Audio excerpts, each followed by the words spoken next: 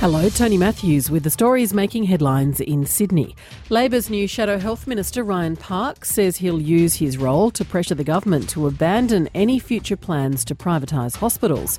Mr Park has switched roles in a Shadow Cabinet reshuffle by new Labor leader Jodie McKay. Mr Park says the privatisation model is a failure. For instance, the Northern Beaches Hospital, the privatisation of health in this state has been an absolute disaster. They've got to get away from a focus that privatisation means better services for patients. It doesn't, and certainly I'll be making sure that that's a part of our policy going forward. Residents on Sydney's Northern Beaches say they're surprised by a suspected early morning shark attack on a swimmer. David Marchese reports.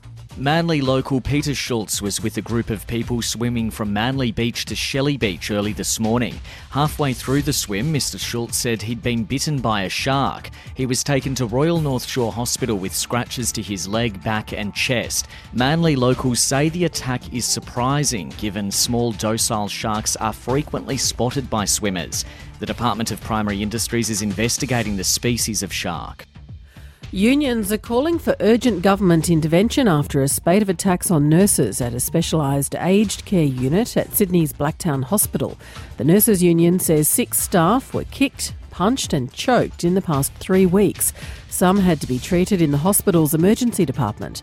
Union Secretary Brett Holmes says more staff and better security are needed immediately.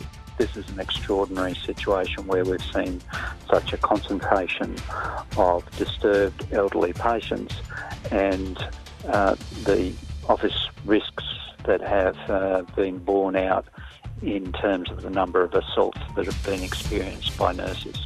Blacktown Hospital has issued a statement saying it takes all acts of violence seriously. It says it's already boosted nursing staff levels and increased security on the ward. For more details on those stories, go to ABC News Online.